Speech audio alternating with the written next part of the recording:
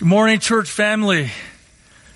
Good morning. We were gone for a couple weeks as a family, and I got to be honest with you, when I walked into the sanctuary for the first time in 2 weeks, I was getting chills. It's good to be with the church family. It is good to be with the church family, and it was nice visiting other churches, and in the church that we were able to worship and visit at gave our family a warm welcome, and we felt really welcomed, and that was nice. And it's been really encouraging for me as a pastor to hear people tell me, man, your church is so welcoming.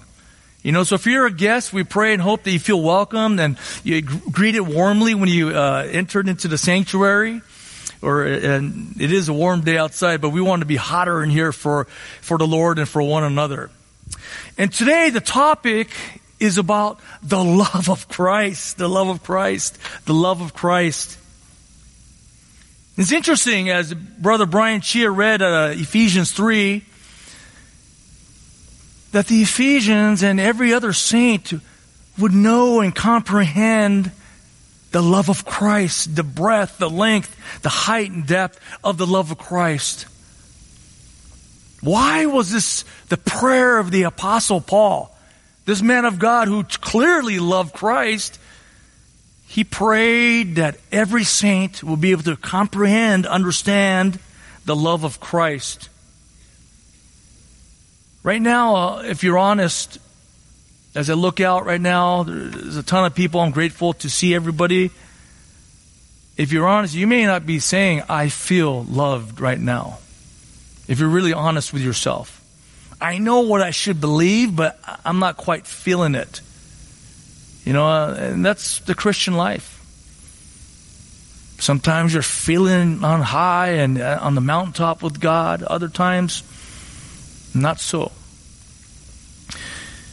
So I believe Paul prays this prayer because he understands this is a central fuel, the central driving force in his life and every Christian's life.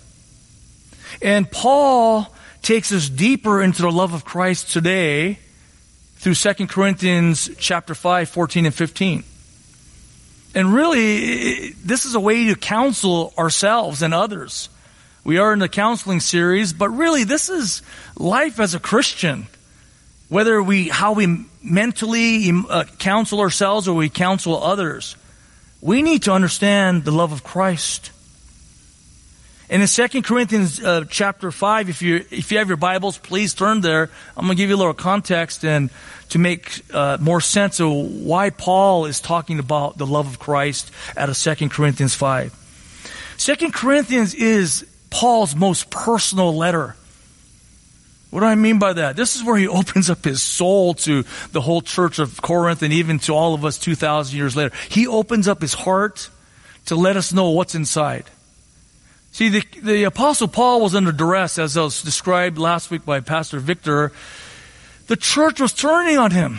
The church was infested with false teachers who were basically saying, this apostle is a fake. He's not sincere. He's not genuine. He doesn't know what he's talking about. They even questioned his ability to preach. And they even mocked the way he looked. So Paul is in some ways defending himself and saying, look, I am a real apostle of Christ. I'm not using you. I'm not leading you astray. I'm going to give you what's inside you right now to show you what ticks within inside of me. And this is important for us to see. Because basically he's telling us how he counsels himself.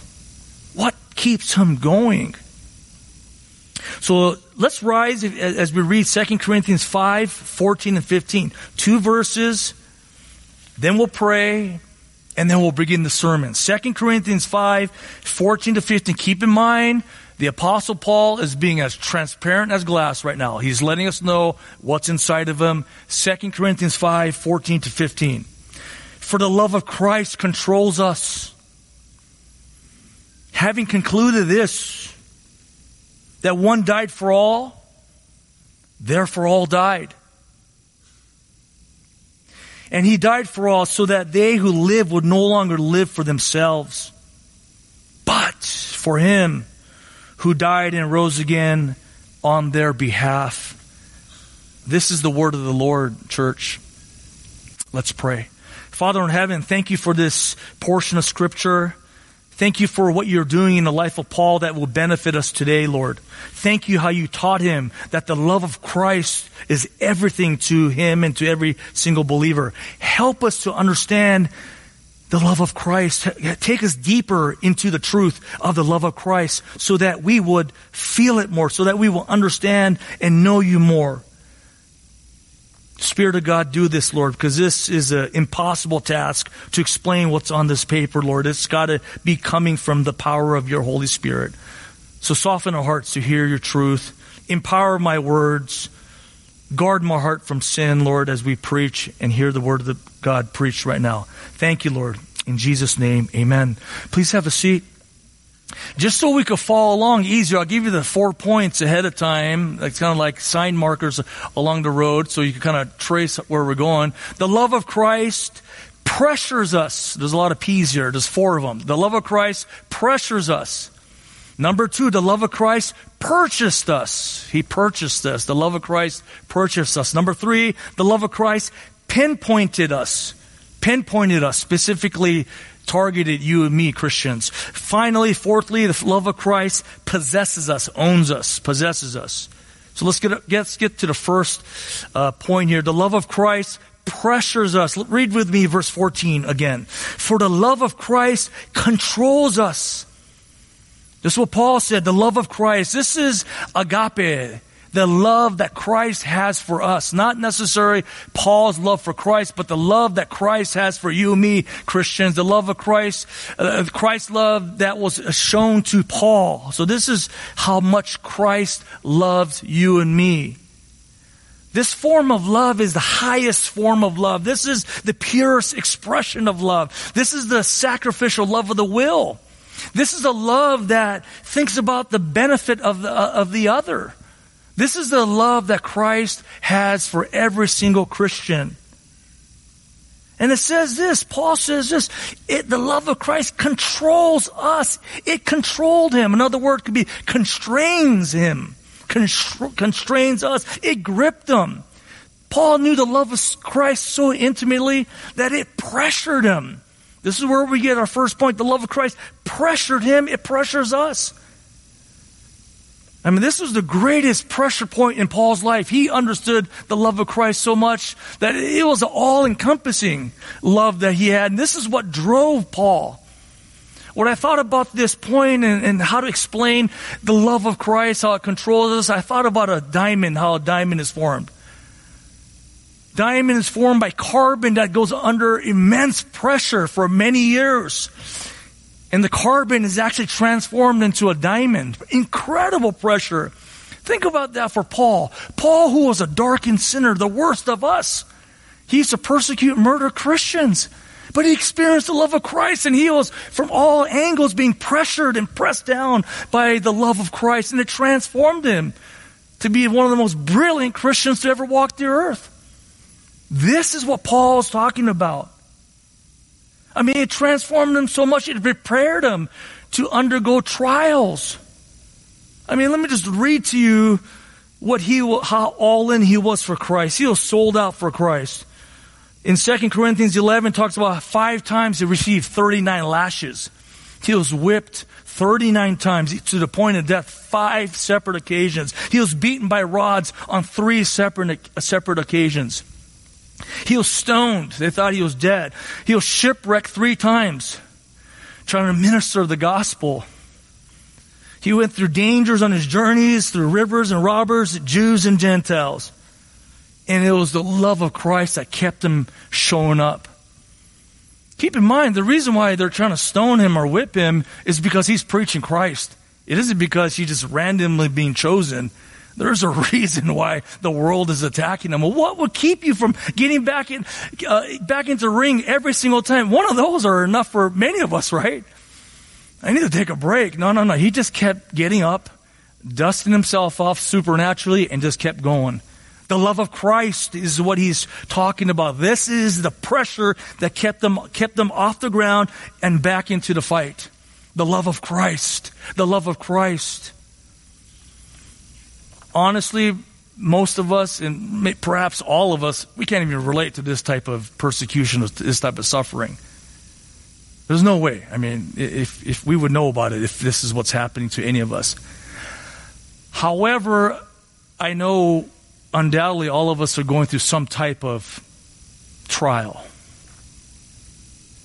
Whether it's a physical trial, whether it's just the busyness of raising children, maybe you just had a brand new newborn, the business of work, just living in this culture today is somewhat is a challenge. Perhaps it's a difficult marriage, financial trials, whatever. There's some kind of thing that the Lord is orchestrating in your life to show us where our greatest motivation comes from. If your pressure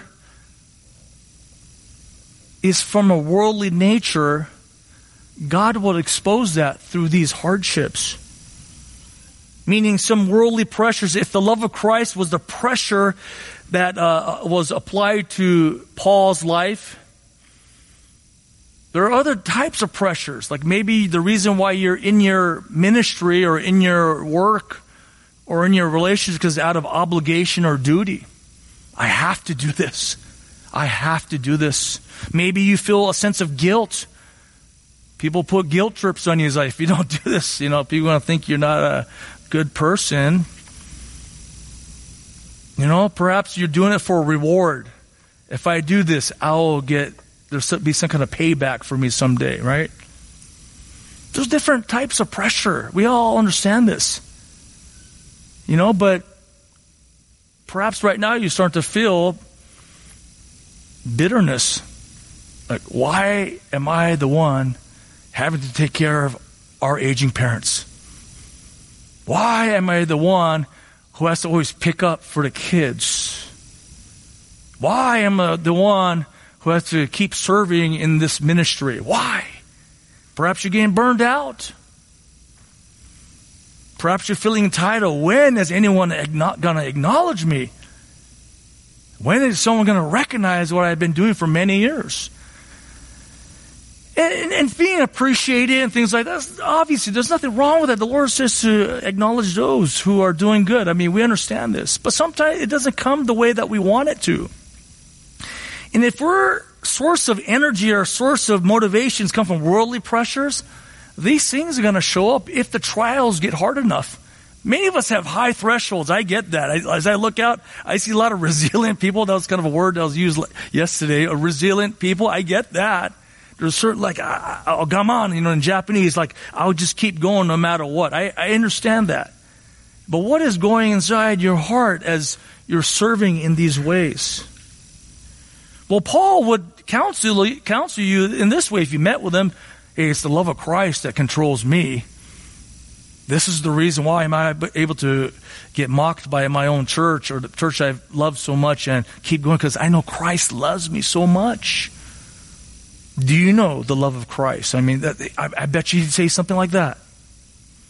So this is a good way to kind of examine ourselves. Like, what actually is the greatest pressure in our life? And these next couple points are going to tell us what the love of Christ is. We know what the love of Christ did for Paul, and we know what the love of Christ should do for every Christian. But now, Paul is going to give us data, information on how deep the love of Christ is. I think every Christian in here would say, yeah, I know that Jesus loves me. This I know, for the Bible tells me so. But do you know what the Bible actually says about the love of Christ for you? And the more we understand this, I believe we'll begin to feel His love even more, right? As we get informed. So let's go to point number 2 here. How much pressure did Paul feel? Well, he understood that the love of Christ purchased him. We're still at verse 14. The second, after the first comma, having concluded this, Paul is saying, I've thought about it, I've discerned it, I prayed over it, I journaled over it, however he processed information. He goes, what does the love of Christ look like? Well, having concluded this, that one died for all. The love of Christ is most vividly shown in the fact that Jesus Christ died for sinners like you and me on the cross. And it says one died for all, for the benefit of others. This is agape love, for all, not for himself, but for all. Jesus died for sinners. And he concluded this, that love was the motivation that held Jesus on the cross for you and me. I mean, verses like 1 John 3:16, 1 John 3:16, by this we know love, that he laid down his life for us. Romans 5:8, Paul writes, but God demonstrates his love toward us that while we're yet sinners, Christ died for us. Love is the motivation that held Christ on the cross for you and me. I mean, what happened on the cross? Just look down in your Bible, 2 Corinthians 5:21. Just go down to 7 verses. And it says this. This is what happened. This is called the great substitution. He made him, God the Father made him, Christ, his Son, who knew no sin, who was perfect. Christ is holy. Christ is God. To be sin on our behalf. Christ didn't become a sinner, but Christ was treated like a sinner. On whose behalf? On our behalf, on the behalf of Christians. Why, Paul, comma, so that we might become the righteousness of God in him, so that we will be precious in his sight, so we will be holy in his sight, so God could see us as perfect as his own Son. Love drove Christ to the cross. What happened? He substituted for us. It was the great exchange.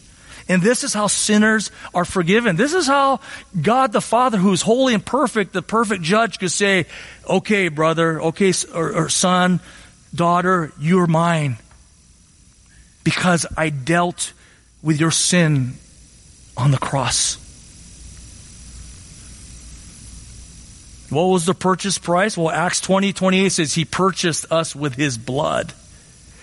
1 Peter 1:17 and 18 says, we were not redeemed with perishable things such as silver and gold, not with money, not with physical things, but with the precious blood of Christ. Jesus Christ paid with his own blood because he loves his people to purchase you and me. The eternal one died for his created ones. That's love. For the love of Christ controls us. Do we understand this? And if you're not a Christian, you don't understand this. You'd be like, okay. If you don't know Christ as your Lord and Savior, you have never experienced the love of Christ. So if you're here visiting, we're grateful that you're here. Maybe you've been here for years and decades, but you actually have never given your life to Christ as your Lord and Savior. I mean, this is what the essence of Christianity is about, that Jesus Christ, God himself, dies for sinners so that God himself could forgive you and treat you like his own. Otherwise, he will treat you upon death as his enemy, and you will be separated from him forever. And this is the essence of Christianity, right, friends? That you repent, that means you turn away from your sins, and you believe in the gospel by trusting Christ as your Lord and Savior. Yes, Lord, I believe you love me so much that you died for my sins. You're alive and you're coming back. I want to live for you. I want to be pressured like Paul now. I want to live do everything in my life for you, Lord Jesus. This is the mark of a Christian. So if you haven't done this, I urge you today, do it today. And if this is the first day of your new life in Christ, let us know. Let me know. Let one of the pastors know. Let the friend that brought you know so that we could help you. This is not a solo life. You've just joined the family of God. A diamond is formed with incredible pressure, like I started off saying earlier. Matter of fact, it's approximately 725,000, let me say that's a big number, 725,000 pounds per square inch. Pressed upon carbon to form it into diamond. After many years, it's transformed into diamond. And so people who study these things, stones and rocks, understand how diamonds are formed. As Christians, we need to know what type of pressure the love of Christ puts on us. I mean, this is important now. We understand at the crux of it, the love of Christ is shown on the cross, but there's more. There's more. It's much more personal than this. It's much more eternal than this. How can you say that, Pastor? What can be greater than dying on the cross? Well, I'm going to show you. There are more details to the love of Christ on the cross. And I believe this truth is going to help you and drive us deeper, deeper, deeper into the core of God's heart for us. And you're going to feel this pressure more. So the third point is this. The love of Christ pinpointed us. Pinpointed us. Verse 14 says this. Having concluded this, that one died for all, Christ died for every sinner, therefore all died. Therefore all died. It says one died for all. We know who that one is. That's Jesus Christ. In verse 15, it says he who died and rose again. And on down, it says Christ, Christ. Verse 17, in Christ. Verse 19, in Christ. Verse 20, in Christ, on Christ.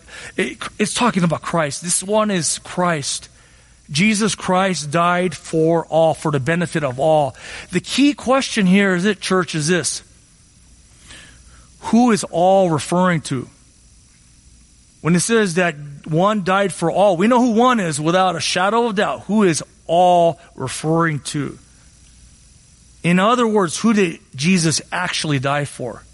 In other words, as Jesus ascended from heaven to earth and is hanging on the cross, who is he thinking I'm dying for?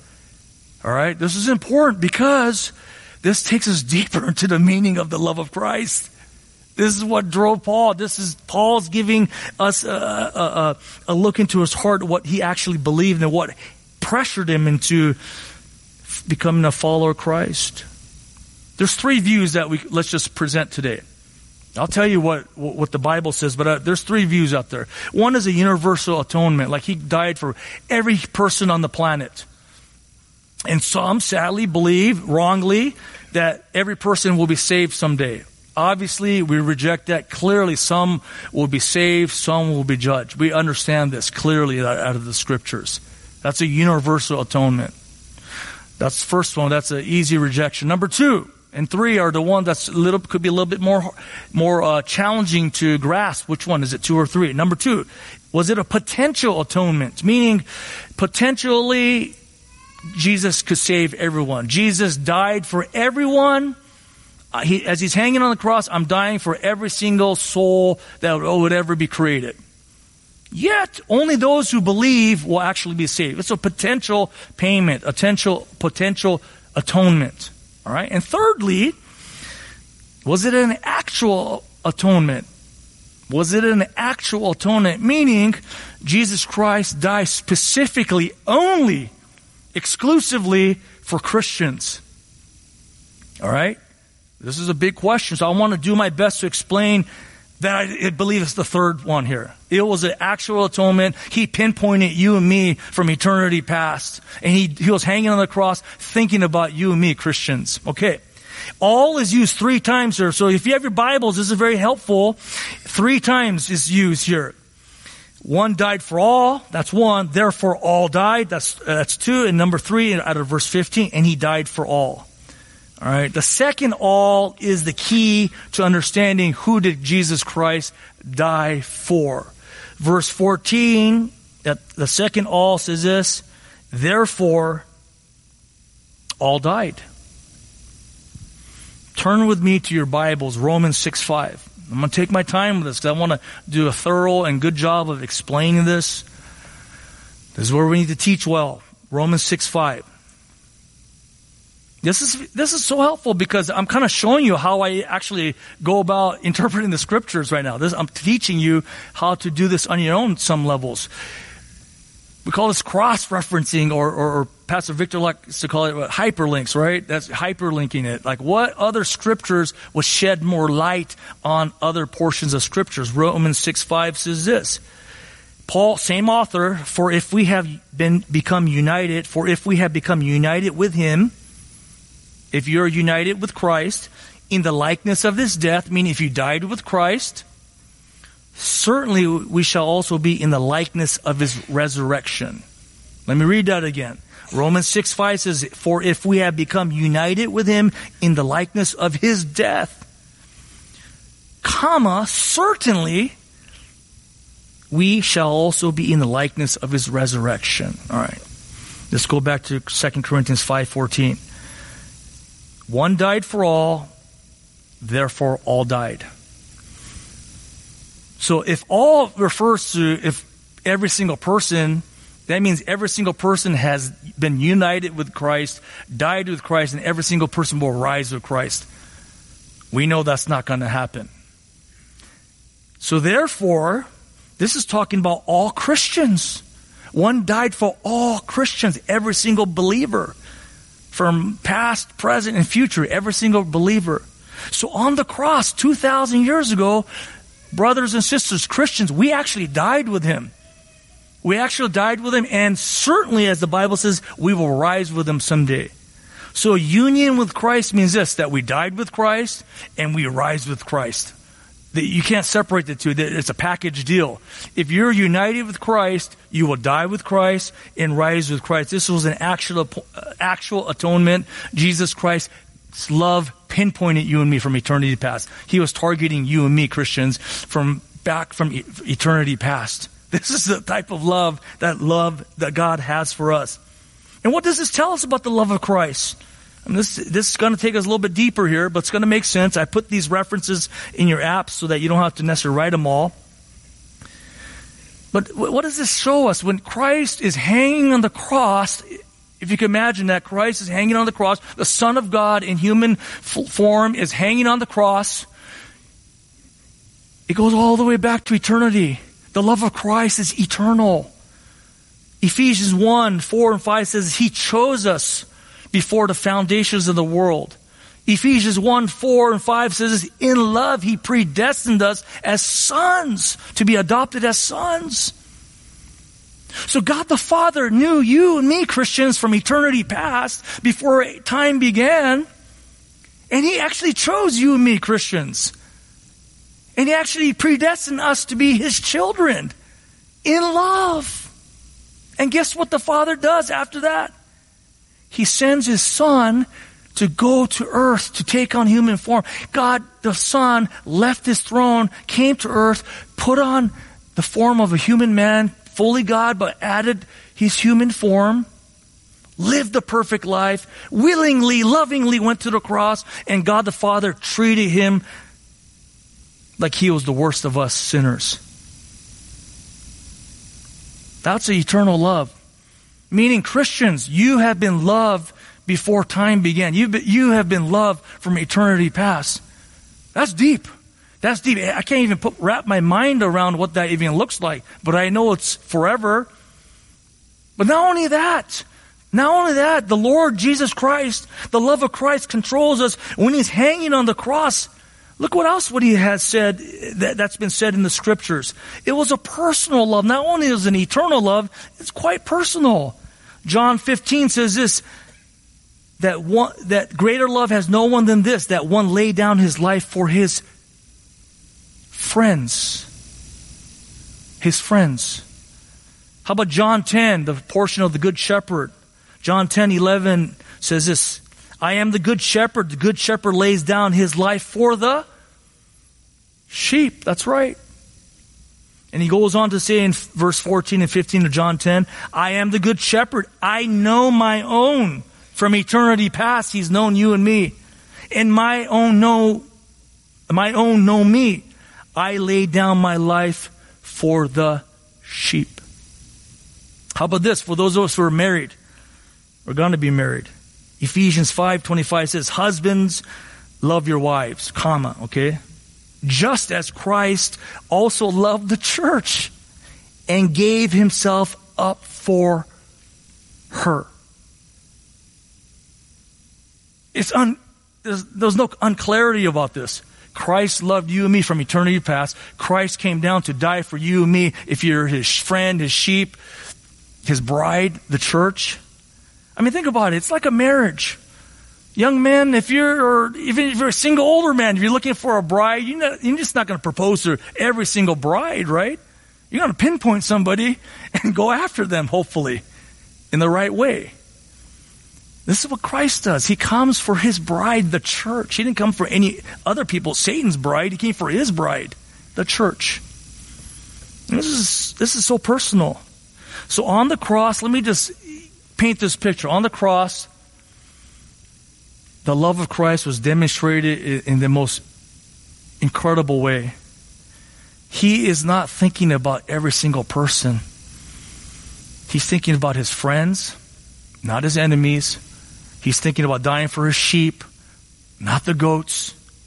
He's thinking about his bride, the church. I'm dying for my church. I came for you. And I'm coming back after I rise up and go back to heaven. I mean, the love of Christ, imagine this with me, the love of Christ. In the love of Christ, Paul understood this, that he is eternally loved as Christ died specifically for you and me. Paul understood this, and this drove him to be stoned. This drove him to be whipped. This drove him to risk his life on crazy ship rides. This drove him to keep loving the Corinthian church even if they're turning on him. The love of Christ controls us. This should drive you as you're caring for hard people to love. This should drive you and me as we're dealing with people who are difficult. This should drive you and me as we're dealing with thankless situations. This is what drove Paul. You may be still saying, Pastor, I don't feel it still. I got you. This quote may be helpful by Spurgeon, Charles Spurgeon. All right. He preached on 2 Corinthians 5:14. Beloved, he preached, you will feel the power of the love of Christ in your soul in proportion as you know it. Study the love of Christ. Search deep and learn its secrets. Angels desire to look into it, meaning you're only going to feel the love of Christ as much as you understand. That's why Paul says to comprehend the breadth, the length, the height, the depth of the love of Christ. And I understand you can be a saved man or woman just by understanding the general love of Christ, I believe. But if you want to go deeper, if you want to be sanctified even more, you have to understand the deeper realities of His love, the finer details of His love. I mean, that's what happens in a marriage. You may love each other initially as a newlywed couple, but once the excitement wears off, you start to learn each other better. And those little details, the little moments of sacrifice that your spouse has for you, the little moments of resiliency that they show, the level of loyalty and faithfulness they show over the course of time, actually deepens your love because you're learning more about that person. Christians, we need to look into the scriptures. We need to see the love of Christ. We need to get more specific and more detailed. He goes on to say this, think much of the love of Christ till you comprehend with all the saints what is its breadth and length. All right, think about it so you can comprehend, just like Paul prayed. And as you know it, you will begin to feel its power. You will begin to feel its power in your life. So feeling the love of Christ starts with knowing the love of Christ. Okay? It starts, otherwise you're making up the love of Christ in your own mind, or you just have a bunch of empty spots in your portrait of the love of Christ in your mind and your heart. What does this look like in your life? Well, meditate on these truths. For example, you're learning that the love of Christ pinpointed you. You're learning that the love of Christ is eternal. You're learning that the love of Christ is very personal. Think about these things. Meditate on these things. Spend time in the love of Christ by yourself. Meditate and think about these things.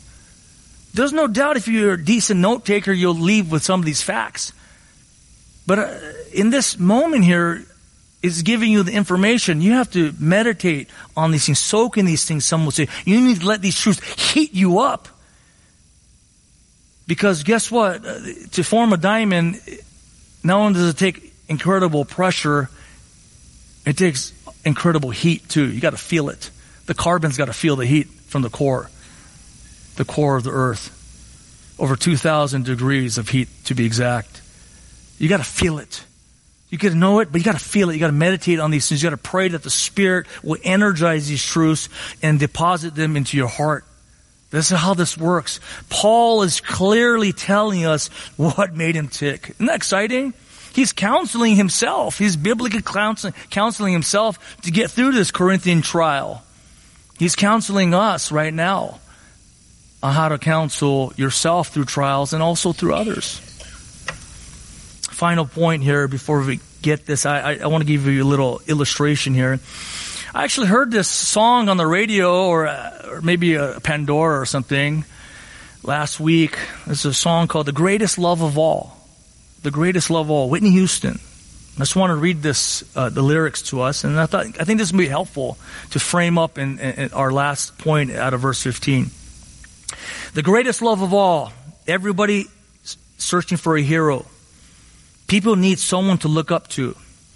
I never found anyone who fulfills my need. A lonely place to be. And so I learned to depend on me. I decided long ago never to walk in anyone's shadows. If I fail, if I succeed, at least I'll live as I believe.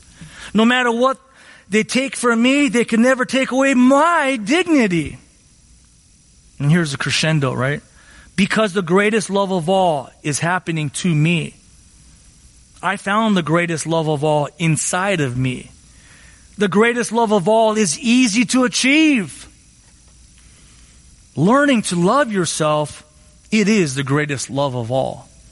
Learning to love yourself, it is the greatest love of all. This is the world's anthem of love, isn't it?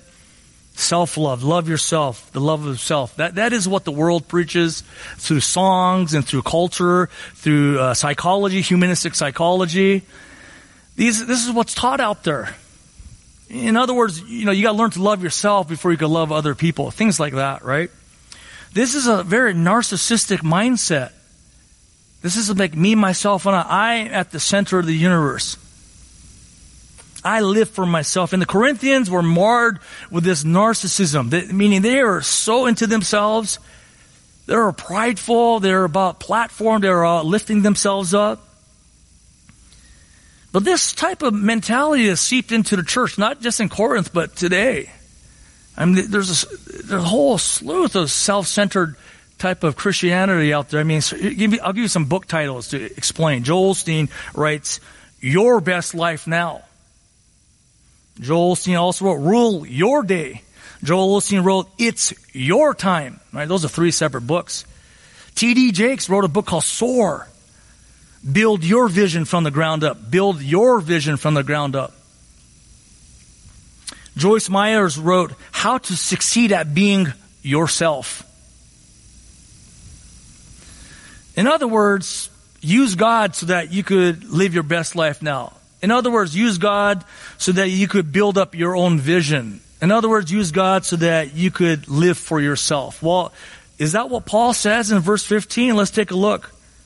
Fourth and final point, the love of Christ possesses us, is what Paul says. Let's read verse 15.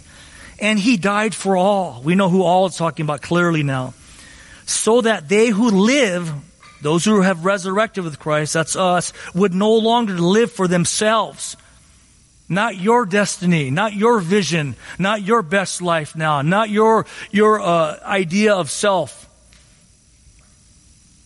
Paul would have not bought any of those books. But for him, who should we live for? Him, that's Christ, who died and rose again on their behalf. Very clear. We don't live for ourselves, Christians. We don't live for ourselves. We live for Christ, who died and rose again. We know that we've been freed for living for ourselves. We've been freed from living for sin. We live with Christ. So the greatest love of all is not the love of self. The greatest love of all is the love of Christ. It is clearly the love of Christ. As you counsel folks now, this is a big deal. Whether it's your spouse, whether it's a friend, whether it's your own self. Most of the counseling happens between your ears. We understand this, and we can see how Paul was doing this for himself by the power of the Spirit. Understand this, narcissism is the issue of the day. This is the disease of me. This is the fatal disease of me that infects the world today. And it's floating around. The molecules of these things are floating around in churches today. I mean, you have to be able to discern within your own heart or your friend or your spouse, your child, is this a self-centered thing? Is this about Christ or about self? And they may not even be a Christian, so you got to discern, do they even know what it means to be dead and rise with Christ? Are they united with Christ? So the base counseling that needs to take place is this: are they a non-believer?